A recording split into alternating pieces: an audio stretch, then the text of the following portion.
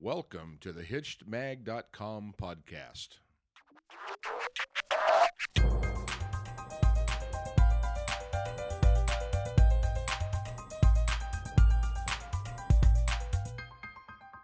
Hey everybody, welcome back. This is Steve Cooper, Editor-in-Chief of HitchedMag.com. I'm joined again with Dr. Scott Haltzman. Hi, Scott. Steve, how are you? I'm doing great. We are actually continuing a previous podcast from episode 78. We're on to episode 79, and we are talking about your new book, The Secrets of Happy Families, 8 Keys to Building a Lifetime of Connection and Contentment. If people missed the first episode, please go back and listen to it. Scott gives a lot of information on his background, as well as what's the most important thing that he wants to try to emphasize in the book, as well as his definition of what a happy family is. So if you missed that, please go back and listen to it. But this time, Scott, we're going to move forward a little bit, and I would like to address the issue of where we are today as a society, and specifically how the current economic situation has maybe made things more difficult for families to achieve happiness. Well, I think that it's interesting. There's a double-edged sword to the issue about what's going on with the economy. But before I talk about that, let me just talk about the status of families, because we are at a time in our society when the status of family is in flux. And I think it's been in flux probably since the end of World War II. And I think the baby boomers really brought that to light, because really traditionally families were something that were very well defined, not just in terms of DNA, but also in terms of your zip code. I mean, most people tended to grow up in the relative proximity of their family, and they kept their brothers and sisters nearby. They were within a walking distance of their mom and their dad, and there was a real tight-knit sense of family. There was a very close sense of identity as to who your family was, and a real support network that existed. Now, what happened since the baby boom generation, and probably for many good reasons, and I'm a victim of this myself. I grew up in Pennsylvania. I got invited to go to a 7-year medical program at Brown University, which is in Rhode Island. Look, I bit. And I fell in love with Providence and decided to move here when I graduated from my residency training program. The bottom line is I live like a 5 or 6 hour drive from my family.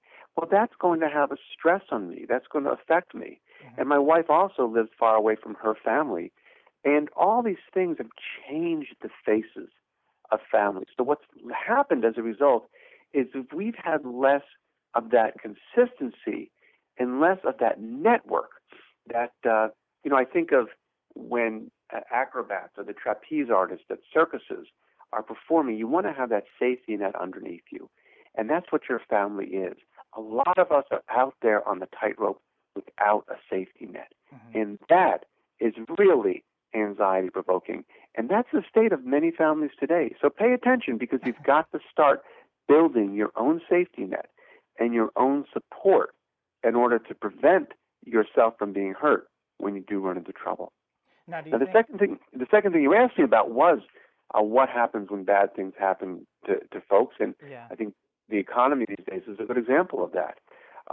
You and I are talking at a time when American economy is really in a tailspin, and we're hopeful things will get better. But here in Rhode Island, for instance, the unemployment rate is among the highest in the country. I think exceeded only by Michigan. People are stressed. But here's an important thing to keep in mind, that being stressed, having difficult times, does not mean that your family has to fall apart. In fact, when I asked people in my survey what factor best contributed to a happy family, they were given choices of going to services regularly. They were given doing lots of activities together as a family, having children grow up with both biological parents, living from close to your children's grandparents, agreeing about money. They were given choices, but the number one choice, the one that they ranked higher than all the others, is resiliency, the ability to bounce back from bad experiences. Families recognize that having bad experiences actually can help folks grow stronger. And one of the reasons that is because you are forced to take a look at what are the important values in your life. And those values are not how many channels you can get on your cable. Mm-hmm. They're not how fancy a car you could buy. They're really much more elemental things. And when we live in times when there's a lot of diversions, when there's a lot of toys and a lot of distractions, we tend to lose the focus on what's important. So in some ways, the bad economy can actually force folks to pull together and take a closer look at what is important. I'm really glad you brought that up, because I actually have those same sentiments that kind of stripping away the consumerism that's kind of swept through our country in the last couple of decades.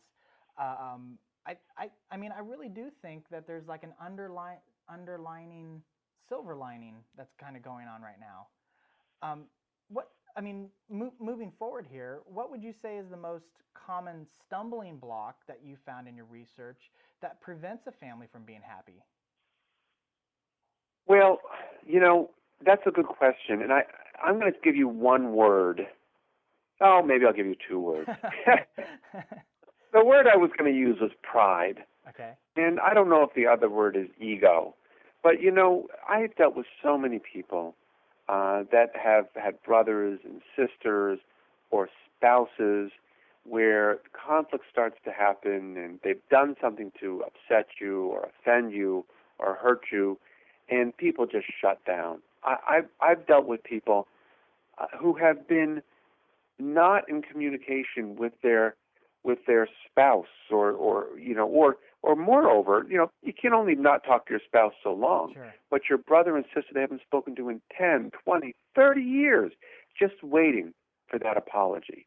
It's crazy. Yeah. We really, we get so much out of our connection to other people, and harboring this belief that because I was right, I'm not going to connect with my family members is outrageous.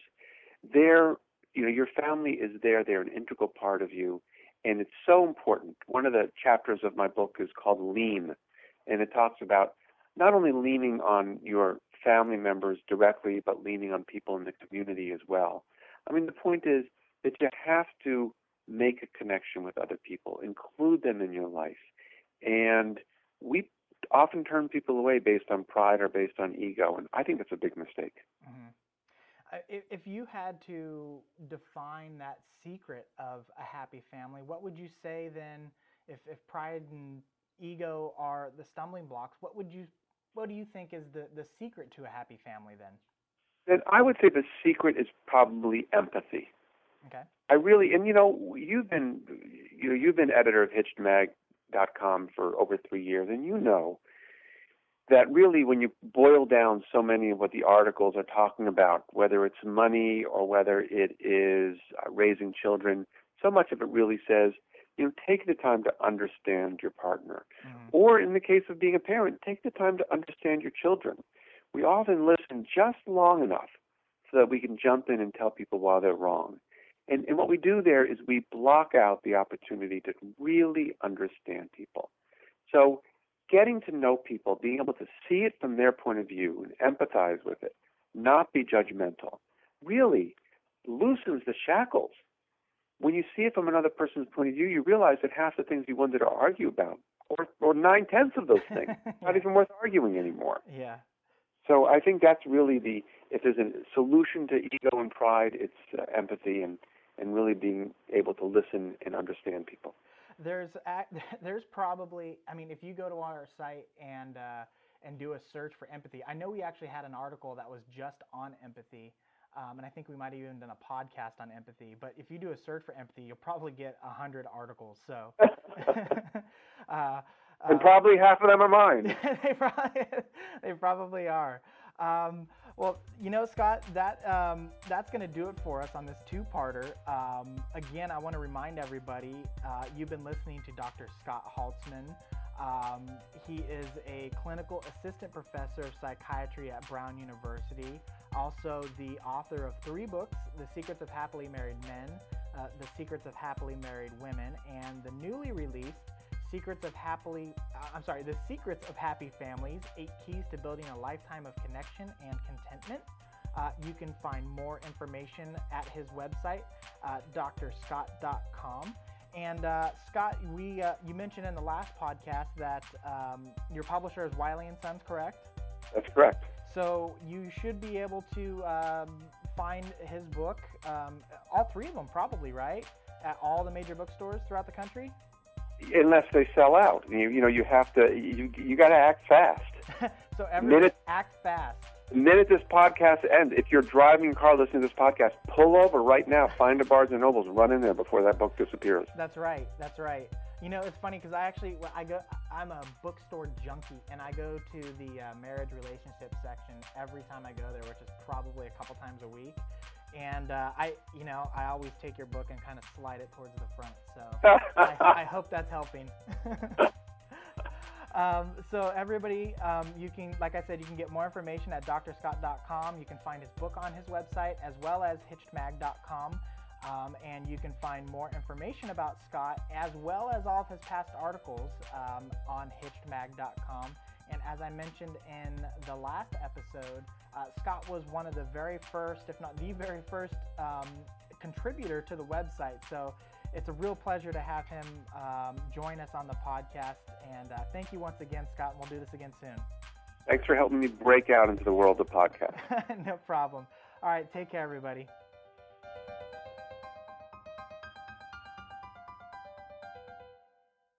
Hitched entertains, educates, and inspires married couples.